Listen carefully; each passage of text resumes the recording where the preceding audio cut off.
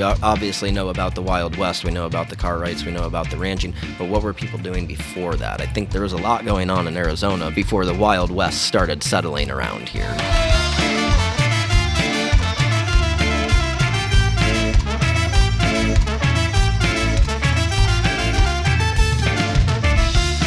All right, so we're sitting at the table here, and Brett is bringing, I don't even know what this is.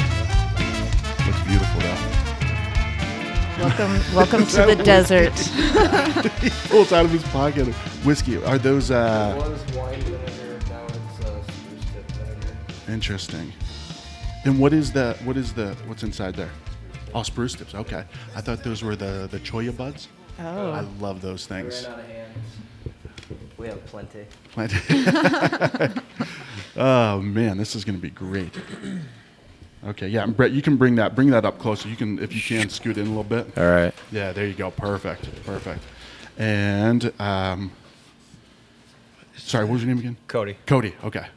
And They Tammy. said it was Corey. I heard Corey. Chris? Is it Chris? Or Chris. Right? Oh wait, no, I'm sorry, Mike or Matt. Is it Matt? Jesus? Yeah. It's not Matt. Yeah. All right, are we ready? Yep. Ready? Mr. Markow, you ready? I'm always ready. So we came up with the nickname of Meerkat for him. Oh, nice. Because he can't be Eric too, right? No, yeah, So, right. yeah, no. yeah. So my we wife- do not. We do not do double names. Here. No. So we're here in Cave Creek. We're at Cartwright's Modern Cuisine. Is that the correct name, right? Yeah. Yep. Yeah. Tap That AZ podcast. I'm your host, Eric Walters. Tap That AZ brought to you by Arizona Food and Beer. I've got my co-hosts here, Tammy, What up? and Eric. What up? Eric was looking at me too because so the Tap That AZ is the official podcast now of Arizona Food and Beer. Nice. And I always forget to say it, but I remember this time, and it's on the air, not live. But so I've got the dudes from Cartwrights here with me. We've got a spread on the table of all kinds of stuff. This is foraged stuff, right? Almost everything. If everything is foraged or is grown on a local farm, or we grew it ourselves. Okay, gotcha. And this place is beautiful. Thank by the you. way, I walked in. That blew me away. This centerpiece. What is Manzanita. Manzanita? 200 years old. Wow. It's I mean, for us, it's kind of a prize piece of the restaurant. Obviously, we're heavily focused on foraging. We're heavily focused on Arizona cuisine, not just making good food in Arizona, but making good Arizona food. So for us, it's thriving on whatever is natural around us. So, we can use this for wood. We use it for smoking. We use it for burning in the fire. We harvest it for the berries. We preserve them. We use them all year round. It's a beautiful, simple, but nice showpiece for the whole restaurant. I lived in Manzanita Hall at ASU. Oh, so nice. I can connect with that. I've been to Manzanita Hall at ASU. Brett, what were you doing in Manzanita Hall? Just hanging around, wandering. I've been a wanderer my whole life. Have you? Yeah, Okay. roaming, not lost, just wandering. Yeah. Right. So how did this start? How did this whole thing start? Because it's you two Yep. owners. Yep. And You want to tell the story? Introduce yourselves first, real quick. oh yeah. My name's Cody Heller. I'm one of the owners. My name's Brett Vibber. I'm the chef and owner. So the restaurant's been here for going on 18 years now. We both worked here I was here for 3 years. Chef was here for 4 years. So he actually approached the owners and said, I'm leaving. I want to go start my own thing. And the owner said, why don't you just stay and buy Cartwrights? So he called me up and said, hey, dude, we're buying Cartwrights. And I said, what, are you drunk right now? They're not selling Cartwrights. And he said, no, seriously, come over. So I went to his house, and he had legal documents that were drawn up that were, it was legit. So it took us a while to figure out the financing, but after 7 terrible months of letdown after letdown, it just finally came through, and now here we are, a little over a year into it. And has it always had this? There's some history. I mean, pretty deep history about Right. Cartwright, right? Yeah, the Cartwright family is really one of the main reasons that Phoenix is the way it is now. They were obviously ranchers by trade, and their ranch was just right up the road from where we're sitting, we still forage on their ranch. Do not trespass up there. They have cameras. Yeah. You need permission or the right way around their cameras. So it's still a working ranch. It's beautiful. Why they took it is because it's an awesome riparian wilderness.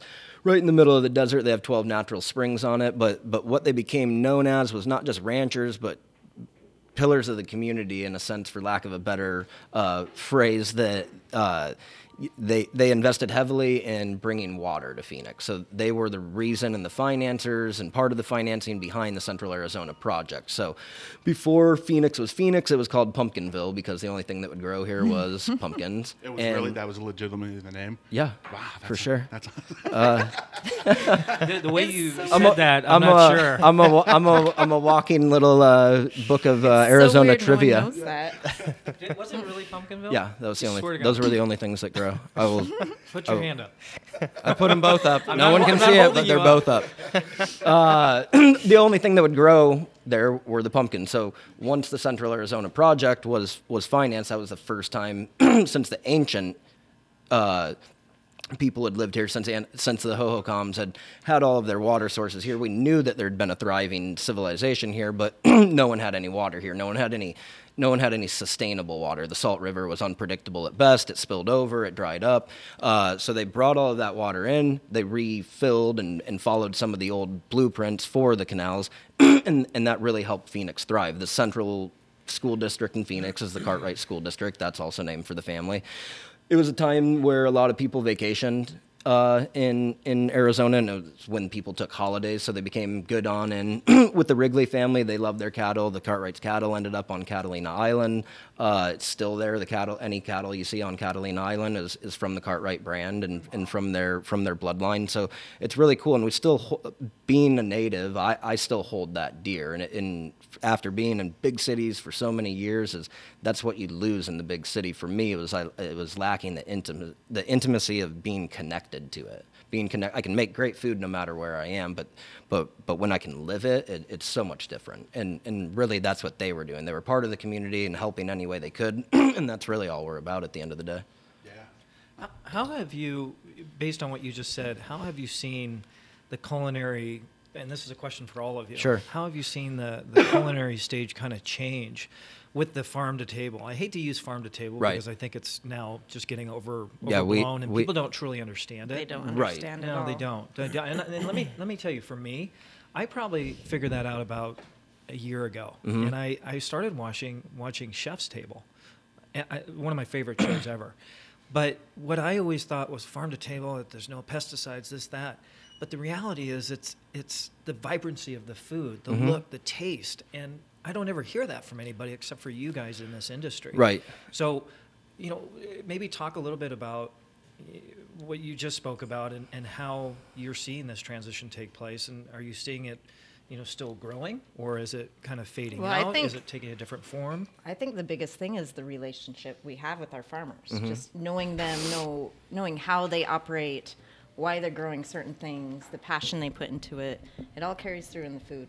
Right. That's exactly it. Is I hate the terminology farm to table because that's where all produce grows. Yeah. I can go. Right. That's where fruit and vegetables grow are at farms. The difference for us, and I think the difference for this generation of American chefs, is that we want to know more than that. I've always served vegetables from a farm, and they always end up on the table. What's the difference? Again, it's the intimacy. It's Yeah. just like Tammy said, is who's the farmer? What's his name? How does he take care of his soil? Where did he get his soil from in the first place? Who's he friends with? Who mentored him? Is he a third-generation farmer? Is he a first-generation farmer? Is this a new farm? What's the dog's name? Do you get to go over there and help with the harvesting? It's an old world feel that we didn't have, or maybe we did have before this generation of American chefs, but I really see a awesome food culture amongst a lot of American chefs now, and it's burgeoning in Phoenix. I grew up here. This is not what Phoenix was like when I was a youngster. Well, and when you say that, is that something you picked up in Italy? I know you spent time in Italy and Rome, right? I think that the biggest thing for me, that's always my biggest connection, my first connection to people is how do you do this, or why do you do this? At any given time, we might be using 30 or 35 different farms at this restaurant, and yeah, it takes a lot of work. But the big thing is my first day in the pizza place in Italy. He told me to be there at 9 in the morning. I got there at 9 in the morning. He said, okay, go around the corner. There's 2 guys that sell tomatoes. Get the tomatoes from the guy on the left, not the guy on the right. My dad's been getting tomatoes from this guy on the left for 3 generations. His father and his father's father made tomatoes. Throughout the day, people were bringing basil in. People were bringing fresh oregano in, just in bags from their gardens, from their side of their yard, or wherever it may be. And that's where I found or discovered I already had that in me, but I saw that there were other people doing it that way, and that wasn't trendy for them. It wasn't to get them rich. It wasn't their concept. It's how they live their life. So that again, like that's how I want to be a chef. Is I want to live my life through it. I don't want to check out at the end of the day, and I don't want to check back in at the beginning of the day. You want to live your life through it. And you do, right? Like you do the farming. You were up at what, like this 1 in the morning? No, I probably went to bed around Slept in. 1. Probably went to bed around 1. We were up at 4:45 this morning because, again, with natural farms and farms that aren't in greenhouses and farms that aren't in hothouses and farms that aren't really protected like that, one, you need to be up before nature because you're battling against it. And again, with our foraging, we're just vamping up into foraging. We spend the whole spring. It's a year-round, even though we're harvesting for only 4 or 5 months a year.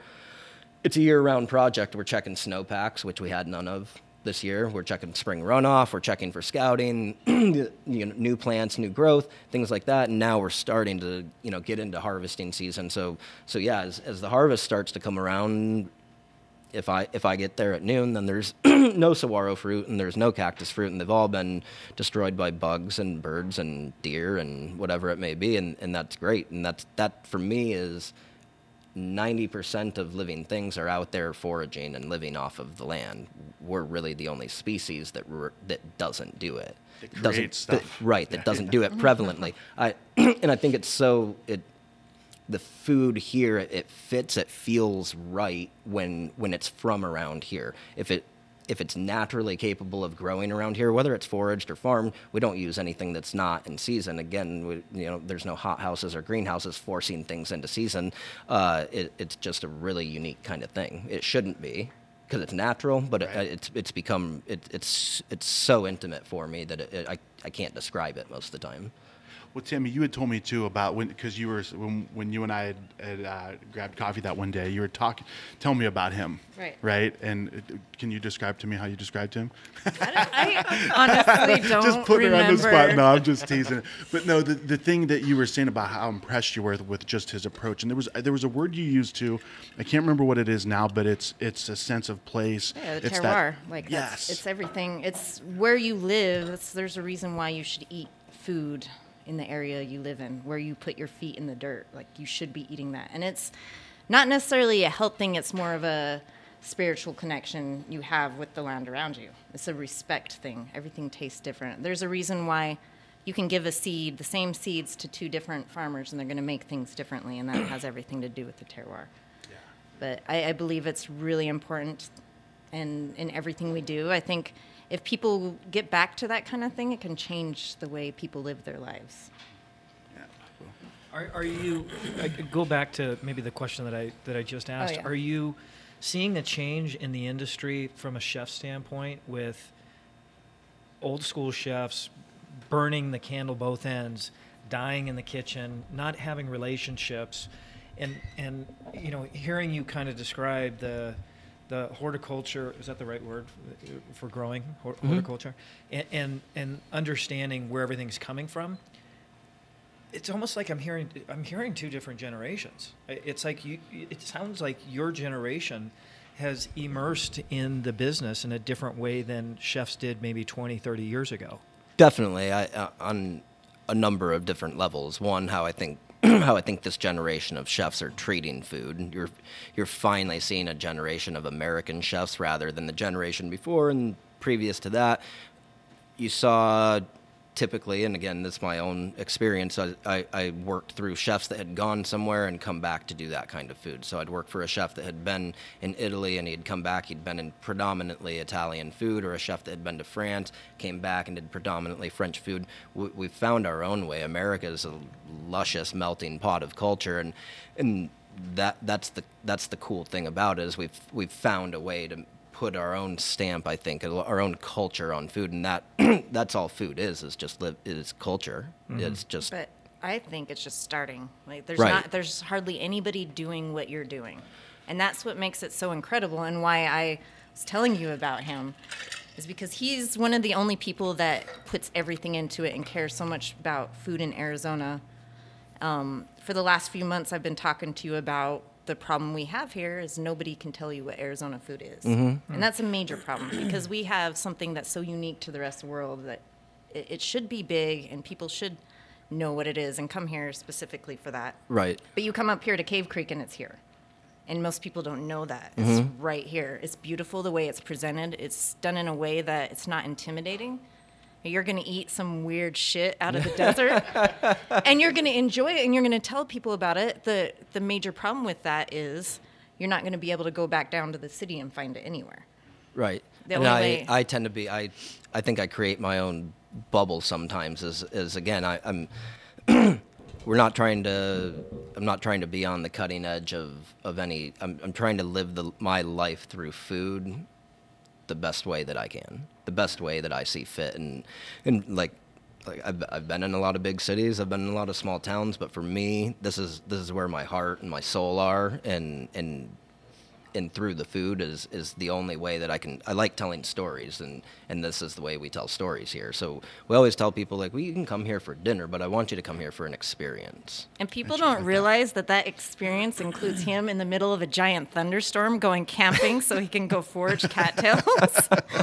Like they seriously, they're genuine pirates. They wait for the thunderstorms to come, and then they pack everything up and drive through the washes. We're waiting for the where hurricane most this weekend. people die, and they waver the storm and collect things, and they live for it. Why- It's not something they just do because it's necessity. They do it because they're like, it's a calling. Yeah. If that makes sense. And it's a family thing. I think one thing that Cody and I, and touch on it if you will, is we want to, and again, it goes back to culture. We want a culture here. We want everyone to love working here, and we want to love everyone that works for us. And I think that starts to seep out as well. Our servers know everything about our food. They live it too. They come foraging with us. They know about, we sit down and we talk about it all the time. We'll have tonight, even though there's only about a few servers, we'll have everything out tonight that we pulled in this morning, so they know, like, you're going to see this on the you're going to see wild water crust pesto on the menu tonight.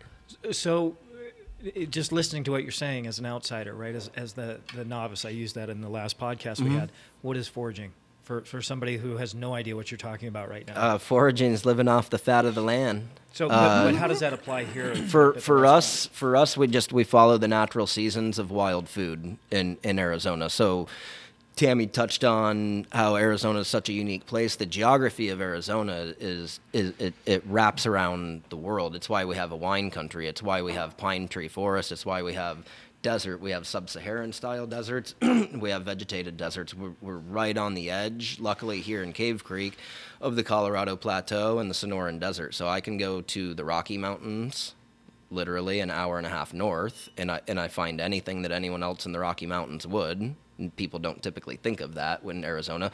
But I also have this chunk of a lush ancient sea that's now a desert and still full of vegetation. The Sonoran Desert, it's so full of life. It's inspiring while you're there when you're just pulling food off of the trees. And again, Tammy touched on it perfectly. I think there's a lot of great chefs and a lot of great food in Phoenix nowadays, and Arizona in general. That's the biggest thing. There's a lot of good chefs outside of Phoenix that don't get any recognition. Flagstaff's got some great restaurants and things like that, but I would love to see people embrace more of what Arizona food should be. Traditionally, historically, anciently, whatever it may be, we're in a unique pocket of the world that allows us to do that, and you know where to find us if you want to go on a trip. I don't know if I want to. You need to go on a I trip. think, Yeah, there are there's various different kinds of trips. So our crew's unbelievable. My guys in my kitchen, they're unreal. They work. Everyone typically in Phoenix and Arizona, at least our demographic, we get used to slowing down in the summer, and while that's probably typical of the volume of customers we do and our sales, my guys are working at nearly twice as much as they do during the peak season because they need to cover the restaurant, but they're usually packed and ready to go. All their trucks are packed and ready to go all the time now because they might not go home after work tonight. Oh, wow. And, Okay.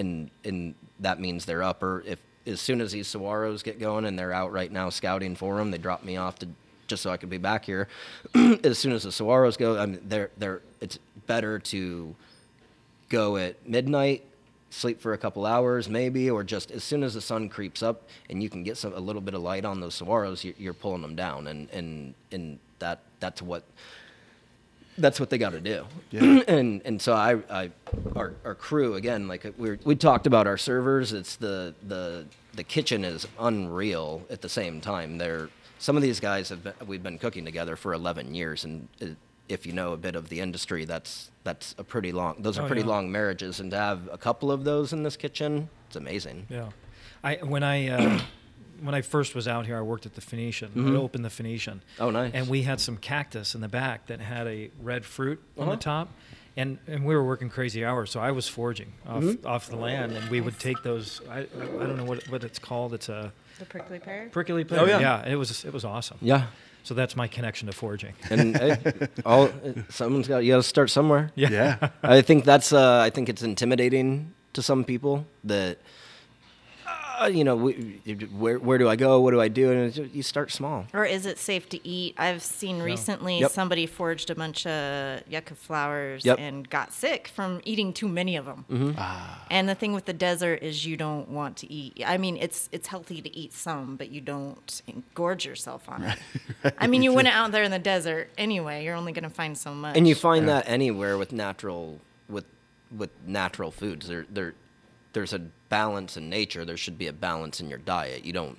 Absolutely. It goes as far as harvesting. We never take everything that's there. You also don't want to eat a bunch of one thing. It's not good for your body. It's not good for your body physically. It just doesn't balance out in nature. And for me, trying to find that balance in nature, again through the food is just the way the flavor should be balanced, and it's easier for me to do it with foods that are natural to here because, like Tammy touched on, it's already here. Yeah. It's natural. It wants to be here. We didn't force it to grow somewhere it didn't want to grow, and to find it to pair up to something a little bit is quite easy because again we have the game and we have the beef and everything around here to pair up with it well, and it's quite a natural feeling when you taste it that you don't have to. You're not forcing anything, and I think that's where the simplicity comes in. But you get the profound flavor. Yeah, and there really doesn't seem to be anything in the valley like Cartwright's. If I'm really correct. isn't. I mean, we have Kai. It's a 5-star resort restaurant. It's beautiful what they do there, but for the average person, it's really hard to get there. And that's how I again, we've tried to move away. I know we always a thing in the industry. I want a smaller menu, and so we can strive to be perfect on each dish. You used to see these huge menus and these books of menus and pages and pages and pages, and we can it's not streamlined. It's just, again, if things are simple, then it's not overthought, it's not overworked, and it shines through, and we don't have to charge an arm and a leg for it, and that goes also back to the relationships you have with the farmers. So maybe I can get something that's really close and it tastes awesome, but the farmer just has no idea how to charge accordingly, and they don't work with you, and they're not a proper business person as well. Well, then that's not smart to buy from them either. So it's all working together and trying to find that balance in a world of chaos. It's cool. It's cool. It's cool standing in the eye of the storm. He never is, I moves. agree. He never moves out of the eye of the storm. I don't think It's he like does, thrives no. there. I think he is the eye of the He storm. would wilt if he wasn't in the eye of the storm. But it's cool. I think another difficult thing for Phoenix chefs is the food's not defined. Like Arizona food's not defined, but that's also what makes it really cool because it's like archaeology, figuring out what foods exist, how to make something out of it, how to put that into your diet. And it's for me, it's super exciting just because it doesn't tell you what you have to do. 20 years ago, I could barely meet anybody that was from Phoenix. It's a melting pot. So That's a the huge culinary problem. scene, Yeah. well, the culinary scene absolutely is reflective of that. Oh, yeah. There's no doubt. People bring their comfort foods, and that's what they look for. That's why when you go to Phoenix, you see so many different kinds of restaurants, amazing food. Yeah. But it's not Arizona food No. because that's what people want. They want that comfort from wherever they came from, which is good and bad. Right. I mean, it's definitely a reason, which I've heard this said recently, why we don't have more James Beard nominees and why Phoenix isn't recognized is because it's hard to say what is Phoenix. Where you go to Texas, you know what Texas cuisine is. Yeah. You just expect it and you know. Right, But and here you, it's a little the different. Pacific Northwest, we have a group of foragers that work up there, and I go fishing with our guys that send us our seafood once a year or twice a year, and I leave in a few weeks. But their cuisine is so defined up there, and through tradition and through history, and like she said, anthropology and archaeology, they have a defined cuisine, and that's the only thing where Phoenix or Arizona needs to bring it up. There's very few and far between restaurants. To meet someone like her here is great for me. It's And like I'm a baby. I don't know what I'm doing it's like yet. I Who would knows? disagree. I would Right. disagree. I strongly disagree. Yeah, I actually have a comment for you on that I didn't share with you yet. But before I say that to you, how do you define the Arizona culture, culinary scene? Like, what is Arizona? Well, I think food it's like? for me. It touches through in our concept. We obviously know about the Wild West. We know about the Cartwrights. We know about the ranching. But what were people doing before that? I think that's where people get lost out on the west side of the U.S. is what was going on before that. There was a lot going on in Arizona Absolutely. before the Wild West started settling around here. So for me, it's a step. It steps further back into the past and what were people eating here before cattle came out and before that became prevalent. That's awesome. Oh yeah. So we, Yeah, why don't you share? Yeah, that's a shiny thing you put right he across just my pulled out view. a big shiny thing. Yeah. it is. right across my sight of vision. Yeah. So I did an episode with Bottle Breacher out of Tucson. Yep. So they do they make bottle openers. They make all kinds of stuff out that of was like rad. military stuff. And he etched during my visit. That's he so etched cool. Tap That Easy podcast. So straight we're on getting ready to drink a beet beer from the shop. Yes. And that's pretty exciting. But one of the things that I wanted to add to that is what our farmers are doing. So one of the farmers I work with is Ramona Button. She has Ramona Farms, and she actually is the reason why we have tepary beans. Tepary beans it's something that is unique to Arizona. It almost disappeared completely. The elders asked her to grow it, and she found a glass jar in a hut that was owned by her father and started growing these. And if it wasn't for that, it wouldn't exist anymore at all. It'd be disappeared from history. Nobody would know what it is. Really? But the thing is you find less than a handful of chefs that know that appreciate that and respect that part of the tradition. Most chefs will see it on a menu and say, "Oh, I gotta have that," and I'll have a tepary bean, this or that on the menu. But again, it goes back to the farm to table connection. Do you know? Do you know the history? Do you know the people? Do you know their family? Do you know the struggles they went through to get you this awesome And product? They do it all by hand. Yep. They don't use machines. When you get corn from them, it's freshly roasted over mesquite. They grind it by hand. Everything comes to you fresh. When you smell it, like I think I've had you smell it before, it's like peanut butter. It's so insane. yes. The smell of the corn. You don't find that anywhere, and I've never in my life found that anywhere. And that's something we have here that it's what the desert smells like. Yes, that was an interesting thing when we had the beer dinner that you did. That my wife met Ramona and she loved her. Like she sat right beside her. She's like, that woman was amazing. She's like, so I just had this feeling about her. But I think that was when you say the smell of the desert. The last thing that you did, it was the dessert. I don't remember what it was. The creosote. And it had like the dry ice in it. Yeah. And it had what is the Is that creosote? Is that the smell? Yeah, Like it's when a it desert rains? rain smell. Yeah. That's what people think they're smelling rain in the desert. It's the creosote that you're smelling. And Have you it's- smelled that? I'm a storm chaser, Yeah, so same. Oh, yeah, looking you around are. going, Same. you need some lightning pictures here. But Yeah, I I mean, do. we always smell that before the storm Right. comes, absolutely. It's great. I mean, we were talking about if you are a storm chaser, you end up catching yourself in a microburst, and that was a conversation I was having with someone yesterday, and that's you. I've never been in a tornado. I've never been around a tornado, but right before a microburst, it is deathly quiet because all of the wildlife has fled the area, Taking cover. and all you can smell is the creosote. It's quiet, deathly quiet, and you can just smell creosote, and you need to find cover.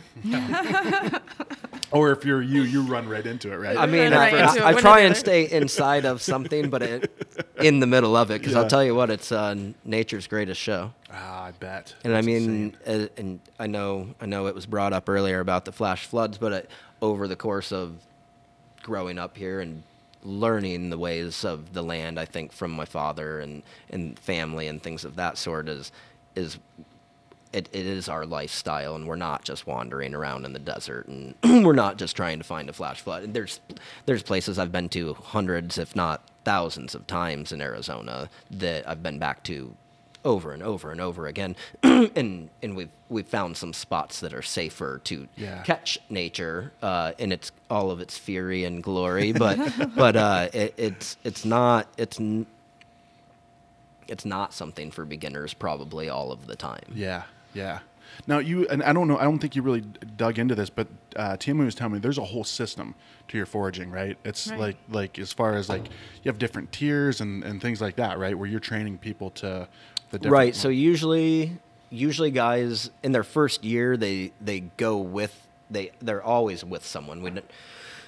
After Mother's Day, to back up a little, we always switch our schedule. So guys go onto the foraging schedule, and guys keep running the kitchen and operating it, obviously during the day and early in the mornings. But in their first year, they have to be with someone, and they usually stay in the desert, and they usually don't go on overnights with us, and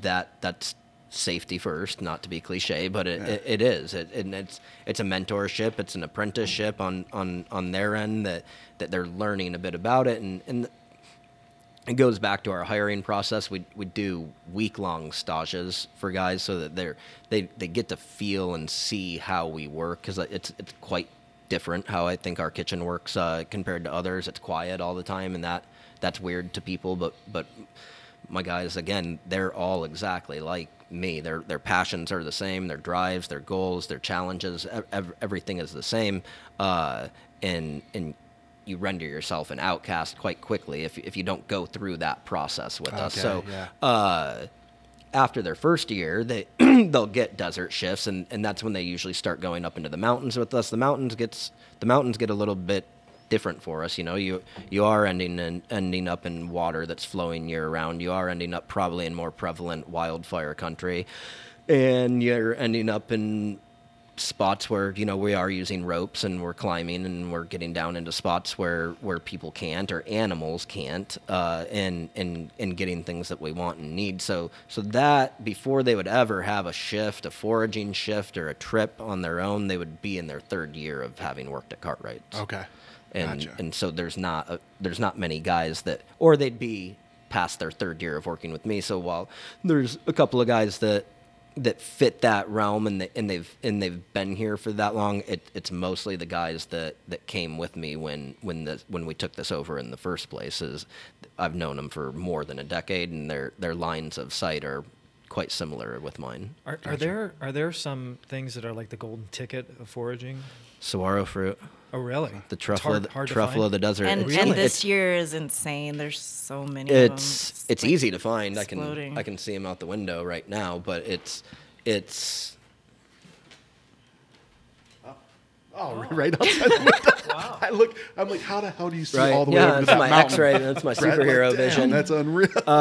No, they are right outside the window. It's an amazing year for them. Here, the historical and contemporary difficulty in harvesting them, Yeah, you have to go up. 40, 50 feet off the ground. Really? No one's got No one has an apparatus most of the time. So natives, when they used to harvest them, there was a real societal break in a hierarchy through society based off who had the longest harvesting pole for the saguaro.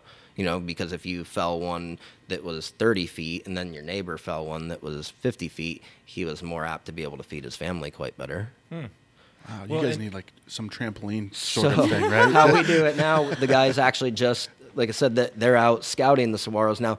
It's the, again, physically getting them, and then it's the timing Yeah. of it. The time frame for getting it before they flower falls off, and they're going to start to ripen.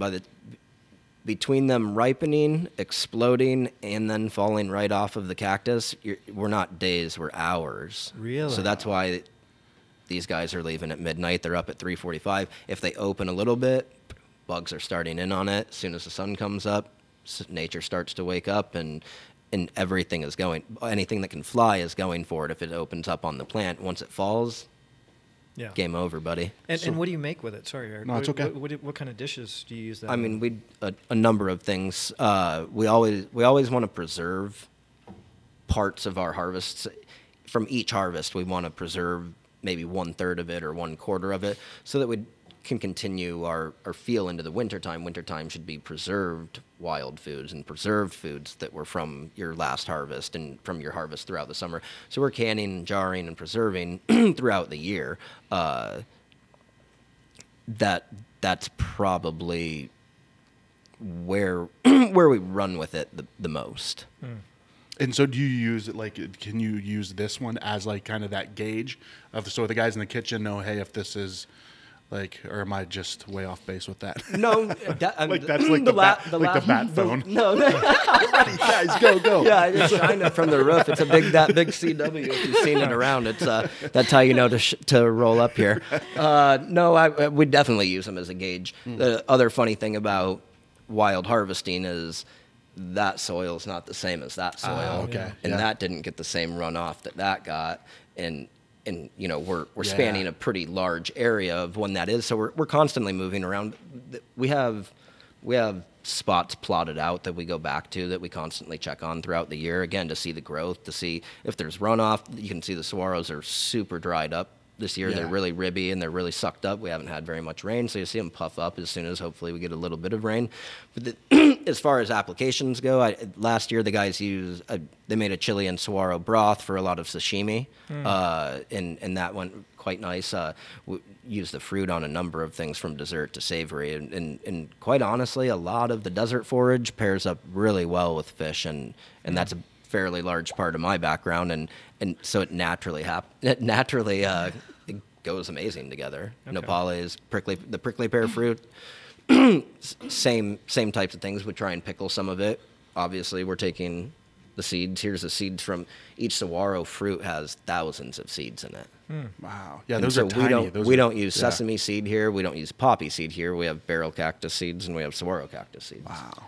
Question: because why? If somebody is allergic to peanuts and seed allergies, would that fall in line with that, or is it typically no? It's I wouldn't feed the seeds to them, but they would be fine with nuts. So we have we have people that are concerned of that. I think again our servers and our kitchen staff quite in tune to allergies and Yeah. things of that sort.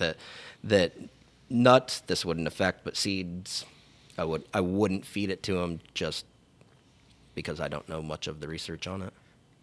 To shift just a little bit, I'd love to go back to the comment that I had for you, Tammy.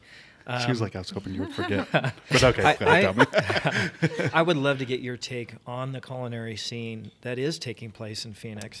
I had lunch this past week with Jason McGrath and David I forgot David's last name, of Fork and Fig. Okay. And something that was amazing to me is I asked them, what's your favorite restaurant in town? And they brought you up, and they said you are one of the best chefs in this town. So Oh, I'm blushing right now. the fact that, She the is, fact she that is. you said you're so young at this, then the sky's the limit for you. No, I was sorry. No, let me just finish the thought, because it was very interesting because you're at a brewery. Right. And it's not typical, but that's part of the evolution that's taking place. AZ Food and Wine, the presenting sponsor here, we're focusing on, or Food and Beer, we're focusing on the culinary scene, the beer scene, and it's emerging and so interesting. Oh yeah, I'm a big beer nerd, so obviously I want to, and I'm so big on pairings, so that's something I've always been passionate about. But when I say I'm a baby in this, I've been in kitchens for over 20 years, Oh, wow. but I haven't found my voice in who I am and what I want to do. Maybe in the past 5 years. Really? So I am really young at it, just figuring it. When I realized that it was art, because I'm an artist. So when I realized that food was art, it changed everything for me. Like when I realized, oh, I do not need to do anything that everybody else is doing. Like it made it interesting, and no longer was I a line cook. I was creating stuff, and that was everything for me. So and I grew up in the mountains in the middle of nowhere. And foraging was something we did naturally. I never thought of it as foraging. We just had stuff. Me And neither. just We were used it. camping, backpacking. That's where we It's lived, just- and yeah. it It's just was stuff part you of had. life. And so now that I live in the city, it's a lot different. It was brought to my attention just because there's urban foraging. Most people don't realize all the edible stuff in their neighborhoods, in their own yards. Yeah. And the fact that there's more edible food in the desert than any other ecosystem is insane. And I didn't realize that when I was a kid, but it's just always been ingrained in me. So now I'm kind of touching base with that, and it's very organic. The knowledge is very organic. It's not something that was taught to me, really. It's just something that I kind of pick up because it does mean something to me, and it's something that I want part of my life. I don't want to cook because I want to cook. I cook because it's a deeper meaning. It makes my life meaningful. I think I've touched with you the 10,000 hours thing, where you don't waste your time doing something you don't enjoy, because you'll become a master of doing something you don't enjoy. Yeah. Spend all your time doing something that is going to make you a master at everything in life you're passionate about. So if you're not happy, change it up, do something else, figure out what your path is. It doesn't need to be already carved out, because who even cares about that? I never go on paths anyway. You're looking at the wrong guy. I know you don't. But that's why we connected so well, is because he's doing something, like the way his kitchen runs is, I wish I could run that way, just for the fact that everything has a meaning. Like he sees something he wants to use. He might not know how it should be used, but he makes it used in a way that he would want to eat it, or he'd want to share it with people, share the story with people. And that's super meaningful. That gives you, it's part of the culture here, and it gives people something to be proud of. Like, I'm from Arizona. This is what we have here. It's not Southwest food. It's more beautiful than that. It's deep, it's ancient, it's smoky, it's full of so many smells and flavors and history. You hear storytelling, like native storytelling. That's in the food too. I mean, that spirit goes way back to a time when eating was spiritual. It was not for nourishment. You ate certain things because it had You needed a it presence. from the earth, right? What, just going back to this change that you experienced 5 years ago, is that what you said? It was somewhere around then, yeah. What was it? What happened? I had some really good chefs that they didn't tell me what to do, but they told me, don't do it that way. And I had to figure out myself, and just seeing that things done in a different way. One of my chefs, Josh Reisner, he was at Atlas Bistro and Pig and Pickle. He's this fucking crazy Damn it, we told you to watch your mad fucking mouth on this scientist. show. And everything he does is inside out. Like, if you do something, he's going to do it completely opposite. And just seeing that meant so much to me. I don't know. It changed my thought process on everything to do with food.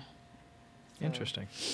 I don't know what I'm doing here, but Brett just dipped a stick in some liquid, and I just So Licked it. Eric's gonna Spruce tip vinegar. start eating some stuff that may or may not kill him. Yeah, Right, you know? spruce tip vinegar. We do collaborations here once a month, and Man, that's and, real good. And I end up out and about, I think, from time to time, and that's from the last trip to the Hood Canal was spruce tip season, and we smuggled some back on in. That's really interesting. Oh my gosh. I put vinegar on everything. I love vinegar. Me Yeah. too. It's one of my favorites. Wow. Yeah. You want to try it? Super healthy too, right? Vinegar's super good for you. Yeah. I don't Another- think should. Oh yeah. don't use my stick. What else? So what else do we got here in front of us? So we touched on toasted barrel cactus seeds. That's kind of the beginning of foraging season for us. It's usually one of the first things that we find, or nice orange barrel cactus. The saguaro seeds were in front of us. An amazing relationship we've forged really in the last year. And what's nice is it's about how old his farm is our buddy John Naughton owns Mountain Sky Farms, and he's only about 12 minutes away from me. Was that the guy from the Riba Farm? Yeah, Was you it? met him. Yeah. He's awesome. Yeah. Perfect. I mean, he's the epitome of who you want to work with when you're working farm to table. So when I start out this venture, there's still some reaching for the people you have to depend on. I can depend on myself and my crew for the foraging, Yeah. but the farmer, like we mentioned, it's a deeply sacred relationship to Yeah. me. I can't just go buy from any farm. And again, when the realization came that we were starting a restaurant and he was going to be so close to me, it felt so natural that numerous people were getting us together. Yeah. And have you met John Naughton? No. And we finally met one another, and it felt organic. It felt natural. What he was doing, how he wanted to operate and get things to the chef was exactly what I want. I don't want to call a produce company and say, I need 50 pounds of carrots. I need white onions. I need red onions. I want to see my onions growing in the ground. I want to know how he fed. He's open to everyone. Before I do anything with my menu, he's the first person I sit down. Whether it's a special menu or whether it's our hard menu, we sit down and we talk for hours about how he can do it, what he can do, what might be better for him to grow at this time of year. And hey, are you open to taking this off and putting this on? I have this seed that I really want to get in the ground.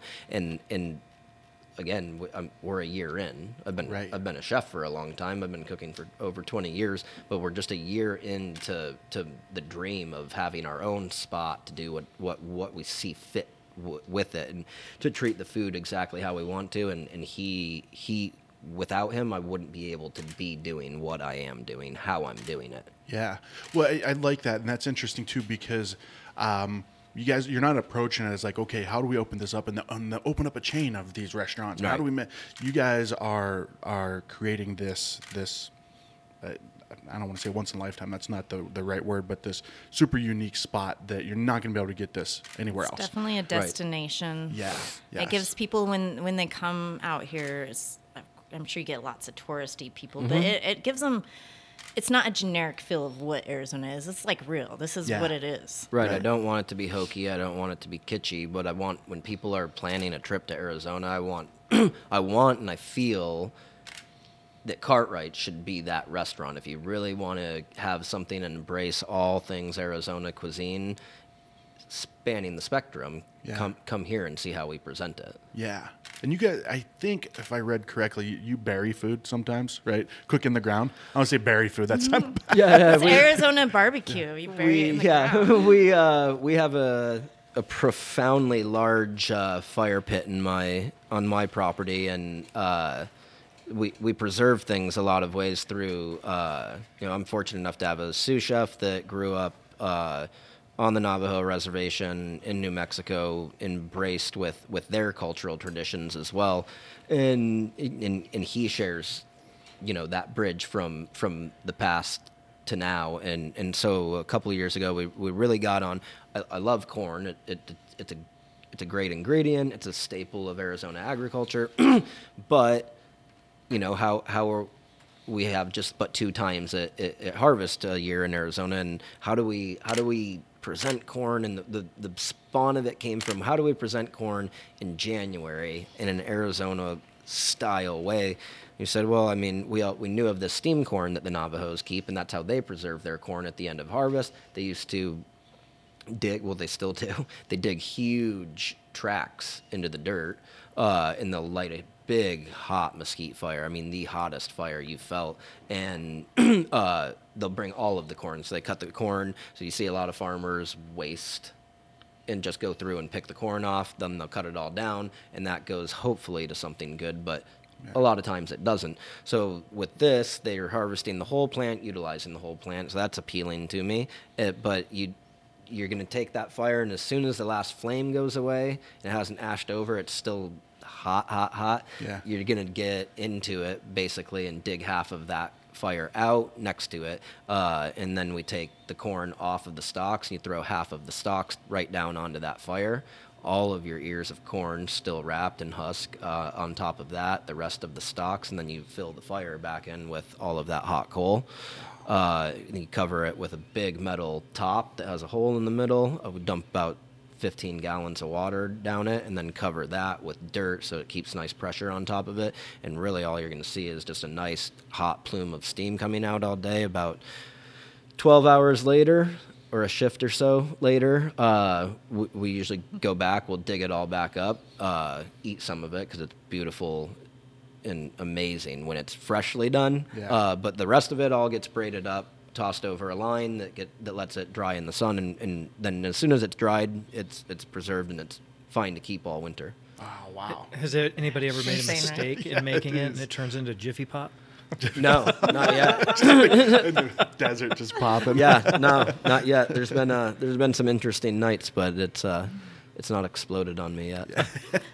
What we've done is after we started doing that with our corn, and you start conversing with people or like-minded people, and it's not always chefs. There's people that just live their life this way, and that's how you should live your life. But they just everyone finds a way to naturally harvest it all. Yeah. Wow, that is crazy. See, you're not going to find another chef out here that does that. I'm just saying. No, I think it's awesome. I mean, maybe, but There's probably been a sous chef here before. yeah. Yeah. We have guys that are moving on this summer. One of our sous for the last 3 years is moving on to an acquaintance's restaurant. That he's a fledgling restaurant, and he's up in Prescott, and he's also embracing, that he can change his menu all the time, and he's right in the middle of a melting pot. He's on the southern edge of what I'm on the northern edge of. Prescott's only an hour away, and there's a lot of cross traffic there, and it'll be a perfect outlet for you. And that's the best you can see, is that at some point you hope that all of your guys have left here and gone to make an impact somewhere else. That kind of brings back that question that I started to ask earlier is, what's your guys, both of your takes on the growing community here of chefs, sous chefs, and the expansion and how they're, maturing and moving out. What's your favorite restaurant outside of Cartwright's and your place, Elio? I'm sure everybody would love to know that. I'm a giant fangirl of F&B and always have been. I would say Charlene's definitely my favorite chef out here. What she does is insane. How she makes things taste. They're so simple, but I love what they do there. They make their own wine. I mean, she's always embraced Arizona agriculture in a way that nobody else does. So I definitely think that's always been my favorite place, and I've always looked up to her and what she does. But it's hard to say, it's hard to take favorites when it comes down to it, because everybody's doing so many different things. There's so many incredible chefs out here that are passionate about what they do, and they put their entire lives into it. And there's a lot of zero waste kitchens, and they care so much about that. There's a lot of sustainable places, and I think that's one cool thing about restaurants in Arizona is the people that are invested in what they do. They care more than just making food. They care about the community, how they affect the community, how they affect the planet, how they get their message out, how they mentor other people. And there's nothing selfish about how people run. We're not in competition. I don't see restaurants in competition with each other. Maybe there was a time it was like that, but now it's like we support each other. That's been a shift. That's been a change. When I started out in this venture, I'm cooking. It was chefs were catty. We used to make jokes about that, like another chef in his chef whites, and chefs will walk down on the opposite side of the hallway. and I've seen again. I left for a long time. Coming back, I see a burgeoning food culture of all the things that Tammy touched on, and it's the same for me. It's everyone you're starting to see everyone care about it in a much different way, Yeah. just more than just the food. How are we affecting the community? How are we affecting the future of what we're doing, and how are we helping pass on some of the things that we don't want to see crushed out? Yeah. I mean, for me, that's the biggest thing.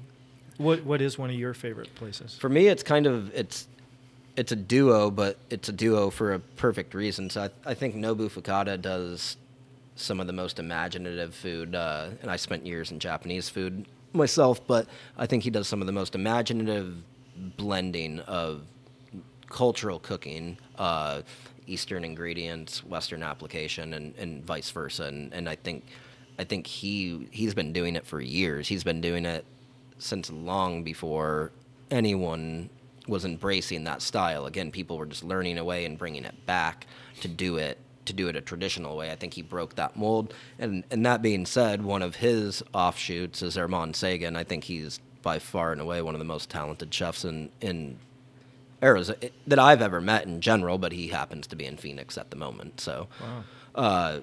but he was sous chef for Nobu when he won James Beard at Seesaw, a long time ago it seems now. But the way it's passed down into Herman is, again, it's that generation of chefs, and you can see just a profound desire and passion difference in food that they put out. Yeah. And you spent some time at Roca Accor, right? I opened Roca Accor in Scottsdale, and I was the executive chef in Oh, wow. Chicago. I opened the Chicago That, location I have as to well. tell you, when that opened here, it was kind of in that no man's land Yep. between North Scottsdale and Everything- Old Town. nothing. Yeah. And it was one of the best restaurants I've ever experienced in my life. And I think it was, at the time, you'll obviously know, wasn't it the only Roca Accor in the States? It was the first Roca First, Accor in yeah. the States. So Roca and Zuma started as sister restaurants in London, and then we were all fortunate enough to be part of the opening group of it. And like that being said, Herman Sega became the chef there after I left and went to Chicago. So it becomes a tight knit group. You end up finding people that you want to spend time around. I don't want to just spend time around chefs.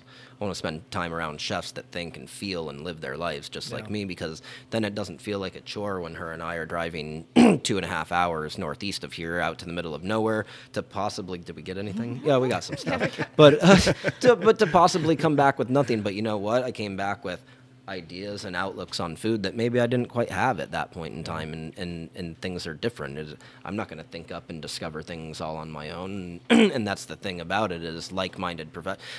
I've been social networking before it existed on a Yeah. computer. So the best way for me is talking to say, hey, let's meet up, let's go for a hike, let's go have a chat. And again, just like I said, people, we can find out who's going to be an outcast quickly in our kitchen.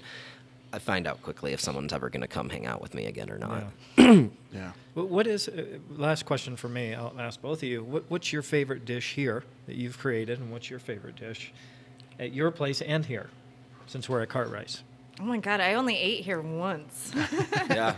I came up for Brett's dinner. like, I remember that one time. I had awesome tacos at Helio last Yes, week. that Rabbit and who knows, goat cheese and chicken. Chorizo's my favorite. Some kind of jam that was delicious. Yeah.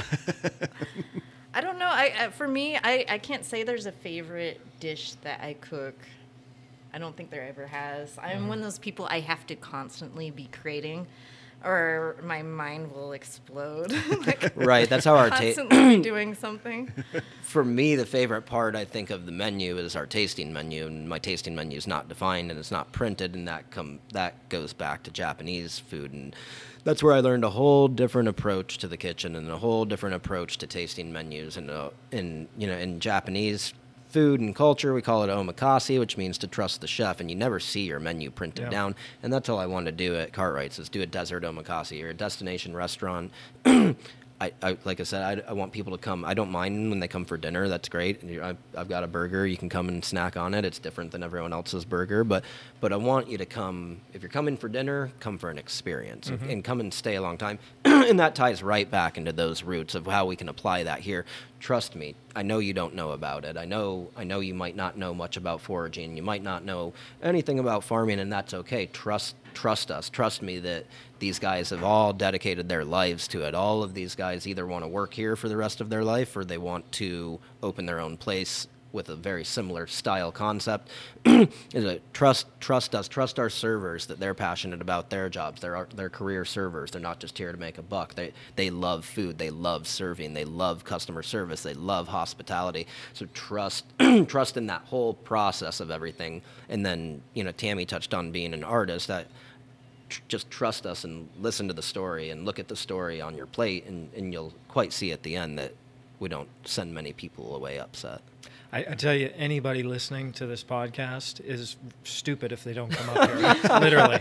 I mean that from the bottom of my heart. Thank you. Because I think that's great. It is so enjoyable to be a part of a community, and not necessarily be a part of it, but to help elevate it Sure. and get the word out. And when you meet chefs like you guys that really have such a great passion behind everything, you want to put that trust, and I do want to come have that experience and let you take me on a journey. Sure. My God, I'll be here in the next week for sure. Perfect. I'll be here too. Well, and I've said this a few times over the last few episodes, is it seems like all of these scenes in Arizona are coming up at the same time, right? Craft beer. There's maybe, of the 100 breweries, maybe 30 of them have been open for more than 5 years. Right. So all brand new coffee places, distilleries, wineries. So this whole scene is coming up together. So I think it's really cool. And things take time. I've watched the Arizona wine scene burgeon from the late 80s and the early 90s, with the original vineyards down in Wilcox and Cochise County and south in Sonoyta and the Callahans and all of those original vineyards. They paved the way. They paved the way for something better. They exposed something. And look, it's maybe taken 20 years, but look at what it's creating. You have Cottonwood now. Cottonwood was nothing when I was a kid. It quite literally was nothing. There was not anything to do there. They're building a whole economy there. There's hotels, there's restaurants, there's vineyards, there's tasting rooms. With that comes other things because you need people to staff those. So we're going to need homes, we're going to need schools, we're going to need hospitals, and that's keeping it local. Any chef can buy anything good from anywhere in the world, but how are you impacting the people that this is your platform? How are you impacting the people that you're feeding your food through? Is it just a good meal, or is there something more to it? Right. Do you carry a lot of Arizona wines here? Yes. Oh. I noticed that you That's guys great have a great rotating Arizona tap list. Yep. Great whiskey selection as well. Right, and the biggest thing with my tasting menu is obviously we've exposed people, but people are coming for that. But we do drink pairings with it, so we don't just say wine pairings, but for the additional, you can have drink pairings. So then from there, we figure out: are you a beer person? Are you a wine person? Are you a cocktail type person? And then we can come up with their drinks for each course, depending on what their desires are. And if they're wine people, we do all Arizona wine. Wow. And because why? We have people constantly coming from places that, one, have no idea about it, or two, they've heard about it and they think they don't like it because they've had one from somewhere that they didn't like at some point in time. So by the time we get done with the dinners, to have people transfixed and their whole minds changed on Arizona wine, man, I can go home and hang my hat up on that any day of the week. Hang your hat up on a Yeah, I was going to say, it mostly probably goes to cover my eyes and see if the sun doesn't wake me up at 4 a.m, but I'll go somewhere. And I'll be proud. So at the end of the day, I want to be proud inside of myself for how I'm doing things. I want to be happy with myself. I want to be a good example of a father and show my kids the way I know how to do things. And this ended up being the way my outlet is. Maybe my kids do something different, but hopefully they learn something through this and the way that they're growing up. This younger generation is, the millennials are experiential, that's almost like the motto of that generation. Oh, yeah. And I hope you're getting a lot in here. Again, if you're not, then everybody's missing out. I think like everything takes time, and everything in our first year of business, we've seen such a demographic switch that people realize like, oh, if I live on Scottsdale in the 101, or I live on Frank Lloyd Wright, or I live on Indian Bend in the 101, it takes just as much time to get to downtown Phoenix as it does up here.